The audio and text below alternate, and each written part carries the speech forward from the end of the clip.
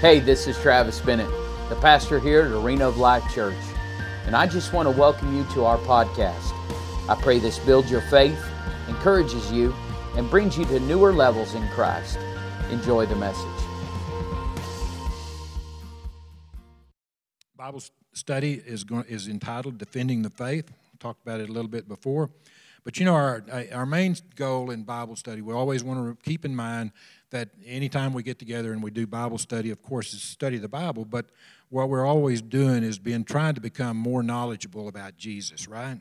He's the he's the one that we want to look to. He's the one that we want to glorify. He's the one that we want to lift up and magnify in everything to do. So that's our mission, is to make him more real in our lives and the lives of those we encounter. So when we study the Bible, we learn from the Bible, we apply the Bible to our lives, and we share the Bible, we share the Word with other people. So we have that mission. It should be our mission to go forth and do in all those things. And how many of you know we all need, including me, Pastor Travis, every pastor, every leader, everybody, we all need more revelation and a deeper understanding, and it should always be about Jesus. If we get up here and talk about anything else and it's not Jesus, then we're just kind of spitting in the wind. You know, it doesn't make any difference, right? Right, flapping your gums.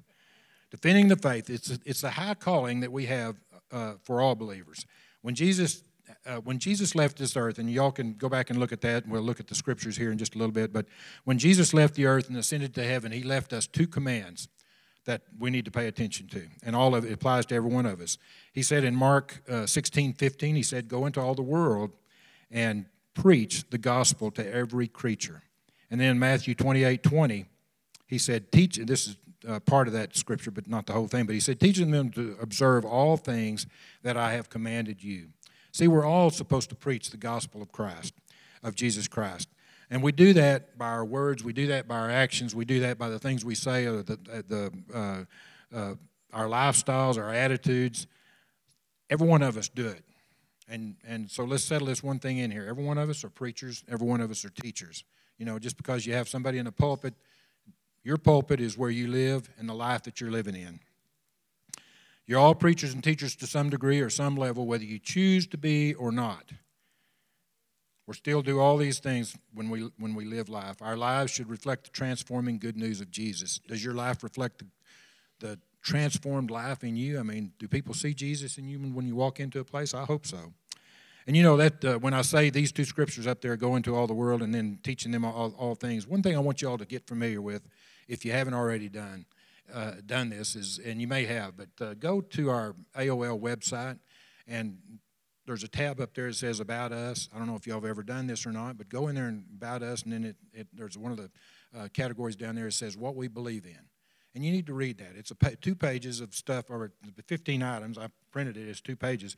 But you need to read those things and see what we believe in. And that's what this teaching, this defending the faith, is going to be centered around a lot of those things that we believe in. But you need to know, how many of you need to know, that you need to know what you believe in, right? And I mean, you need to know with confidence and with assurance, and you need to know exactly why you believe that and why, where it comes from. You may have heard the quote, "Preach the gospel at all times, and when necessary, use words." Right? Y'all have heard that. And sometimes, I mean, that's been attributed to St. Francis of Assisi, a Catholic monk of the Roman Catholic Church. But there's a little variation to that. But anyway, you've heard it said many times, preach the gospel at all times, when necessary, use words. The point being that our lives should be the reflection of the gospel. In other words, people should see the gospel message on us before they even hear the words that we say, right? They should see us that we're different some way or another. We should be the gospel tree, bearing the fruit of the Spirit that lives within us. Galatians 5:22 and 23 says, "But the fruit of the Spirit is love, joy, peace, long-suffering, kindness, goodness, faithfulness, gentleness, self-control. Against such there is no law."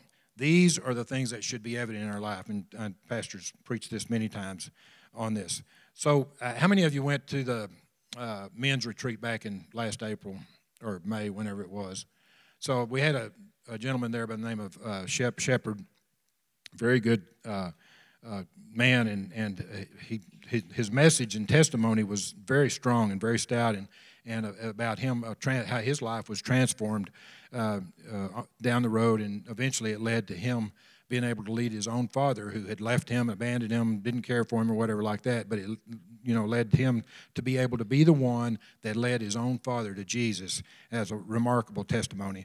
But a quote that he said, I wrote down, and it always sticks with me, was a message about how we are to live our lives. And it's just a short, you can remember this real easy. He said, you can't out-preach your life, right? I mean, you can speak words all day long, but if your life is not lining up to your words, then you can't out-preach your life. The Bible says you will know them by your fruits. Jesus said this. He was talking, of course, about false prophets, but this applies to everybody. You will know them by their fruits. That's in Matthew 7:16. See, I believe we can all agree with that same premise, that our lives should be on public display, or a public display of God's transforming powers.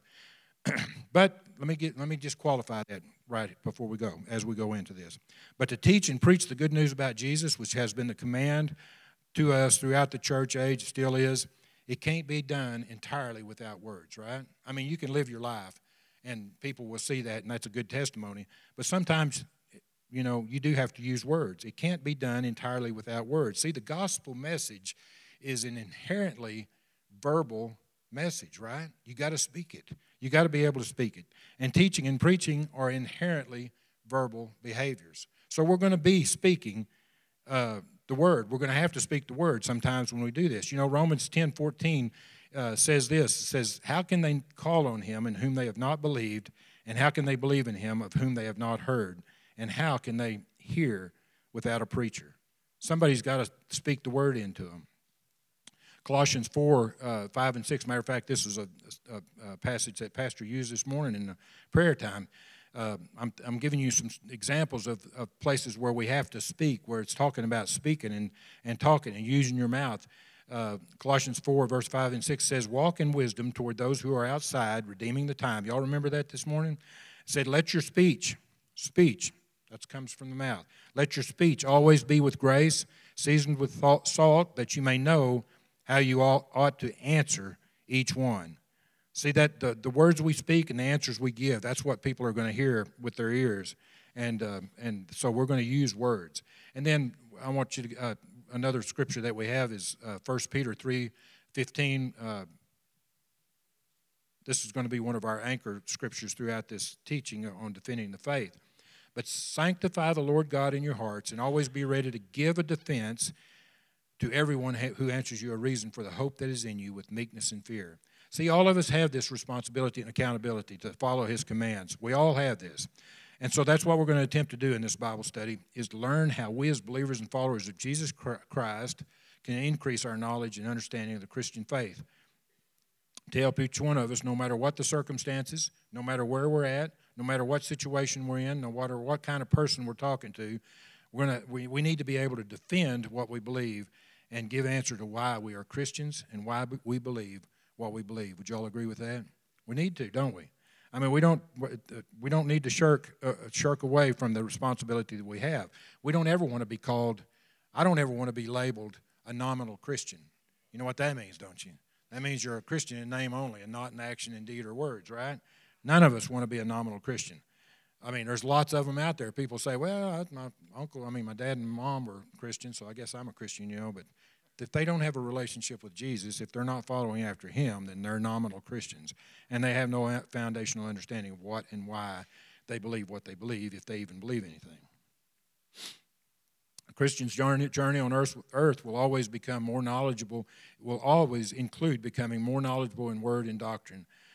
Paul wrote to the young pastor Timothy at Ephesus. He said to Timothy in 2 Timothy 2:15, he said, and y'all remember this, you've heard this one before, he said, be diligent to present yourself approved to God, a worker who does not need to be ashamed, rightly dividing the word of truth. So remember, we got to be diligent. When you say diligent, it means to exert oneself. Diligent means to really study hard, to make every effort, to be zealous. That word is spoudazo, I think, is the actual Greek word on there. It says strain every nerve. as Pastor Travis has said, it should be a strain on you where your veins are popping out on your neck. I mean, that's how much of a strain it should be. That's exactly the intent of what that word says. Be diligent to present yourself approved to God. A worker does not need to be ashamed. So that's what we're doing, is we're trying to get into rightly dividing the word of truth tonight. And then he said in 1 Timothy 4:13, Paul speaking to Timothy, he says, "Till I come, give attention to reading, to exhortation, and to doctrine." In other words, teaching. We need to be able to answer the questions or confront the errors that we may come across. Have you ever come across an error when you're out talking with somebody, or something sounds funny, or you've watched a preacher on TV, or maybe heard it on, a lot of them on TikTok or whatever? It's like Pastor says all the time, you can watch all kinds of, you can get any kind of message you want on TikTok or any of these methods, but you need to be able to have the ears to hear and discern the right things, right? And so we're going to have to confront errors that we might come across. How many times have you heard something and somewhere or another there's a compromised message coming out of that person's mouth because you've heard the truth spoke in the church where you are, but you've heard the compromise come from that person. That's why we do these kind of things. That's why we do Bible study, why we do deep Bible study, is to be able to learn these things. Believe me, in the times we're living in now and are ahead of us, we will have many opportunities to be able to do that, to preach and teach. Every day we have opportunities in front of us. We live in a fast-moving, diverse culture and come in contact with many people on a daily basis. We even come in contact with people from California. That's pretty serious right there when we see that. Or Louisiana, right? Or Houston. They talk about some diverse people. Okay. Some may be from another country. Some may be from a different part of your own country. See, we have here in the good old USA, we have various diverse cultures. Southerners, Yankees, country folks, city folks, cowboys versus the dudes, educated, not so educated, rich versus the poor, different colors of skin, different religions, different belief systems, and on and on. Even in your own family, and I know all of you can attest to this, even in your own family, you can have different cultural things happening there that's pretty challenging for you. So we've been given this high calling to share the gospel, the good news of Jesus Christ, to every man, woman, and child, no matter what the culture. This is a precious gift and at the same time a sacred duty entrusted only to those who believe. Paul wrote in 2 Corinthians 4:7, he says, "But we have this treasure in earthen vessels, that the excellence of the power may be of God and not of us." See, this is that knowledge that we have. This treasure that we have is the knowledge of God in the face of Christ. When we know Christ, we have a deeper and more intimate knowledge of God. And as we go through this Defending the Faith study, we'll have a deeper and more intimate knowledge of the things that we believe in, why we believe in them, and why it makes a difference that we believe in them for that reason. So we have this knowledge of God as manifested in Jesus and his works, a great treasure entrusted to us weak humans, so that we can be the instruments of the power of God. How great is that? That God takes us, weak. Every one of us are weak. Every one of us are sinners or have been sinners or still prone to sin, and he uses us to take the gospel message to people. He uses us. It's just like one lady said, we're the hands and feet, we're the eyes and ears, the mouth, the things. This is the body of Christ. So it's almost like this is a paradox. How can that happen? But it does happen, and I believe that's God's plan for it to happen. And the thing about it is, in Romans 1:16, when we talk about the gospel, I am not ashamed of the gospel of Christ, for it's the power of God to salvation for everyone who believes, for the Jew first and also for the Greek. And as we go through this training and this teaching, and it's kind of training to tell us that we have a responsibility to rise to such occasions and do all we must to defend and guard the purity of the faith. See, that's the whole point, the purity of the faith. That's why we have unity of the faith. That's why we come into agreement to the things that we believe. When that belief statement was made, everybody got together and said, these are the things we believe, and this is what we're going to stick to, right here, the purity of the faith. And then Jude 4 says, "For certain men have crept in unnoticed long ago, were marked out for this condemnation, ungodly men who turn the grace of our God into lewdness and deny the only Lord God and our Lord Jesus Christ." Crept in unnoticed. See, so many churches nowadays have pastors and leaders and people that have crept in, and they slipped in under the radar, and all of a sudden now they're teaching a different gospel, or now they're teaching they've turned the grace of our God into lewdness, or like the King James says, lasciviousness, and they're denying the only Lord God is our Lord Jesus Christ. Do you know there are some denominations even that will say that they're not even sure if Jesus is really Lord or not? I mean, it's hard to believe. But you read some of these things, and it's really disturbing to say, how far have we gone in the Christian faith that we've allowed things like that to happen and to continue? Too far. I was reading a commentary on this particular line from Barnes' commentary, and it says that lasciviousness, or that turning the grace of our God into lewdness, means abusing the doctrines of grace so as to give indulgence to corrupt and carnal propensities. In other words, they're kind of like they want to bend the word around where they can get by with this or they can get by with that, and they do it for their own benefit and for maybe the people that they want to benefit, So leading up to that, we come to, this is the point where we're at what we call we're doing Christian apologetics. That's what we say. We're given a reason for the hope and the faith that's within us. There are several reasons we need Christian apologetics, and we want to look at 8 reasons right quick. We need to learn to defend the faith, to glorify God, to help Christians be anchored in the truth, and give reasons for our faith to unbelievers. Sometimes we're going to find unbelievers, and they're going to wonder why are you so calm? Why are you so peaceful? Why are you so sure and confident? Why aren't you worried? Why aren't you, jumping off the cliff with everybody else? Because you know the truth. It's biblical.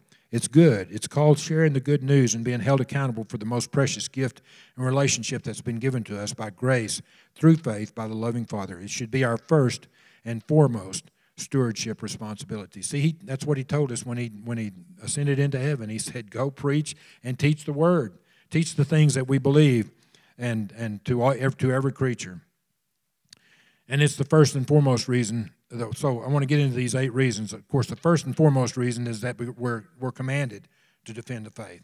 So out of the 8 reasons that we're supposed to why we need Christian apologetics, we do it because we're commanded.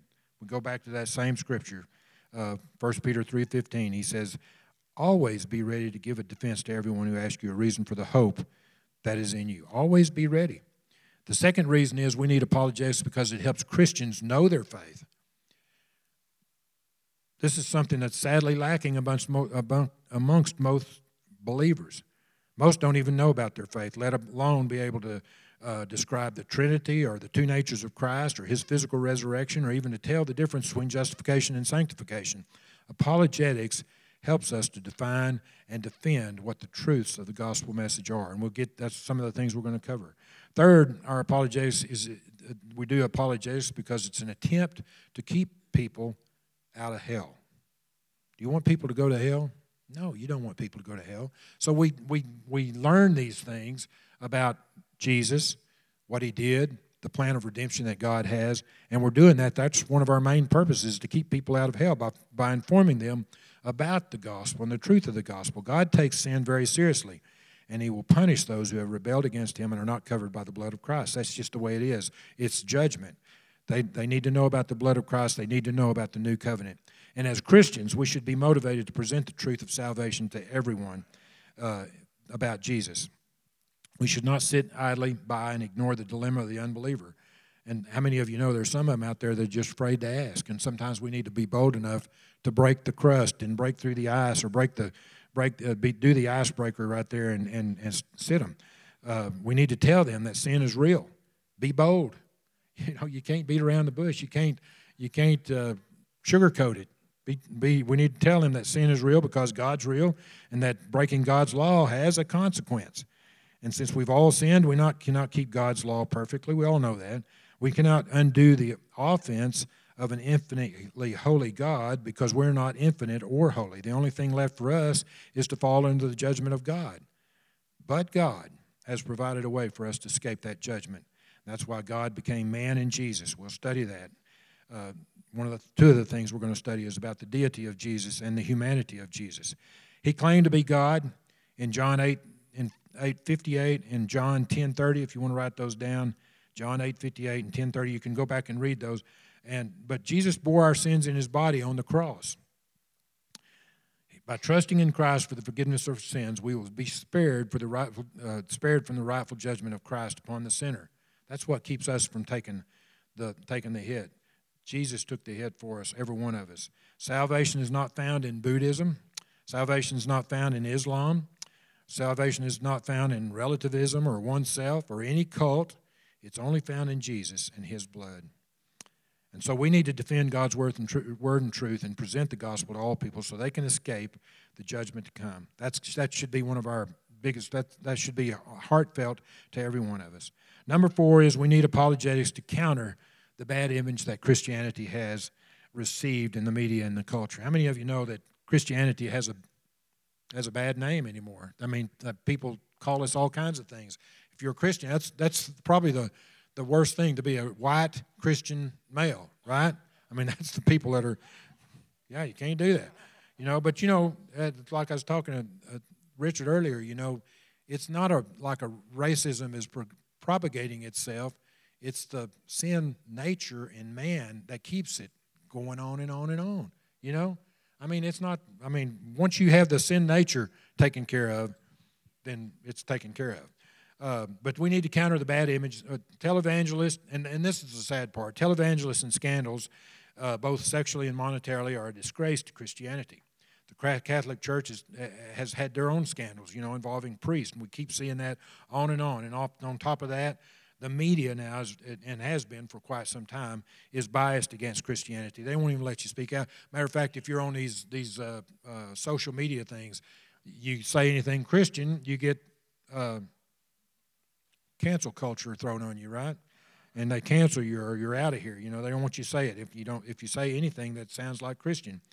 And so we have that. So that's why we need to be ready and be able to share. And as a result of the bad press and scandals, there are many that believe, when we see this bad press that we get and the scandals that are going on, there are many that in the world that believe that most churches, talking about Christianity, are manipulative and use guilt and shame tactics to get to their peace.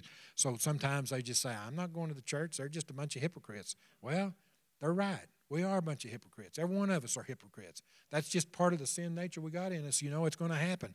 But, that's not a reason to stay out of church. Being a hypocrite's not going to keep us out of hell, is it? I mean, out of heaven. It's just if we continue in that. So, anyway, number 5. We need apologetics because there's a constant threat of apostasy in the visible Christian church, as we talked about in the previous scriptures above. But there's churches like the Metropolitan Community Church, and I think it's up in the Northeast. And it's a new denomination, but I read about it. It's got like 222 congregations across the country. But they openly advocate homosexuality in violation of Scripture. The Evangelical Lutheran Church has been at risk of apostasy for years by entertaining the idea, and they finally started voting to accept ordination of LGBTQ clergy and blessings on same-sex marriages. And then in 2013, they selected the first openly gay priest. In 2015, they ordained their first transgender pastor. Some other articles that I read on some of this is, the United Church of Christ set up a $500,000 scholarship fund for gay and lesbian seminarians that Friday on this particular article, and urged wider acceptance of homosexuals by other denominations.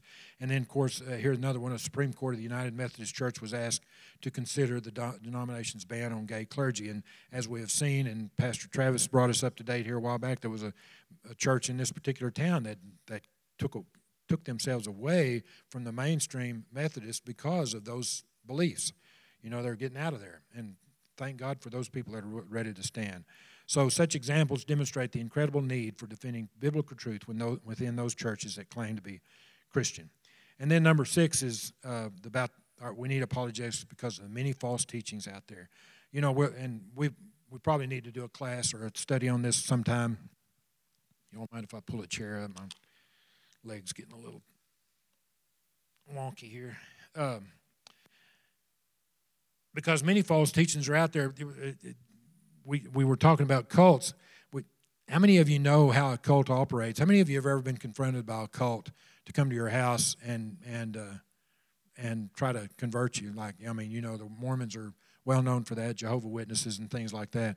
And so Mormonism teaches that God used to be a man on another world, that he brought out his goddess wife with him to this world, and that they produce spirit offspring that are born into human babies, and that you have the potential of becoming a god of your own world. That's what they, when you get right down and you get into the deepest of what they believe, yeah, they got some pretty weird things. But you know, that's why we need to know that Jesus is God, that Jesus was human, is human also in that respect, and those kind of things that we need to know about that. Well, I was right when I said about becoming a god of your own world. I had a comment on here, but we all believe in the same God, right? No, I don't think so. You know, there's a pastor in a very large church. I won't mention it or where it's from, but there's a pastor, a mainstream evangelical pastor, that has said from his own pulpit that, hey, we accept Mormons. We all, after all, we all believe in the same God. No, that's not true. Now, Jehovah's Witnesses teach that there is no Trinity, that Jesus is Michael the archangel, and there is no hell, and that only 144,000 people will go to heaven. Well, there's not 144,000 in here, but I'm planning on going. I don't know about y'all. So, you know, there's a lot of things that we can learn that would help us to be witnesses to those people. Give me a few more minutes, folks. I'm winding down here. So, anyway, atheism denies God's existence, openly attacks Christianity, and is gaining ground in public schools, public life and schools. Islam, of course, we know about that, teaches that Jesus was not God in the flesh, that Jesus did not rise from the dead, and that he did not atone for our sins. It teaches that salvation is partly based on one's works and partly, and I could go on and on and on. There's things out there, there's false teachings out there that we need to be able to stand against and have a word against, you know, if we're confronted with that. And we do it, you know, always. You have to, we always speak the truth in love, right? I mean, we got to love on them no matter what. It's like if I talk about we love the homosexual, we just don't love the sin. Well, we love the atheist. We love the Jehovah's Witness. We love the Mormons. We love all these different denominations. But we need to know when something's brought up that they bring, well, this is what we believe about your Jesus. Well, you need to say, well, I'm glad you told me about that, and then explain to them what you know about Jesus and what he did and what, you know, all the things that we can do that. And we're not going to none of us are going to be experts at the time, but I believe the Holy Spirit will quicken you and give you the right words when you need to speak them at that time. Number 7 reason why we need apologetics is the rise of immorality in America, in our society, and in Christianity. It's a serious issue because immoral society cannot last long. This is an old survey, but the Barna Research Group statistics show that 64% of adults and 83% of teenagers said that moral truth depends on the situation that you're in. In other words, there's no absolute moral truth. It just depends on the situation you're in. Soak on that for a while. And 19% of the adult population, and I believe this has gone up tremendously. Actually, I think it's more like 40% now, the most recent survey I heard, of the adult population believes that the whole idea of sin is outdated. 51% believe that if a person, and the kicker to that one is, that's even in the church, not in just the world. You know, even people in the church think that sin, because how many pulpits now preach sin? Not very many. I know of one, but I don't know the rest of them. But 51% believe that if a person is generally good or does enough good, he will earn a place in heaven. Is that right? Yep. I don't think so. When a society's morals fail, the society fails. Just look at history and think of ancient Rome, ancient Greece.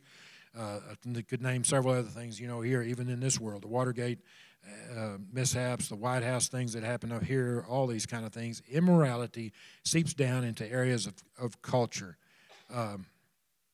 especially in our schools.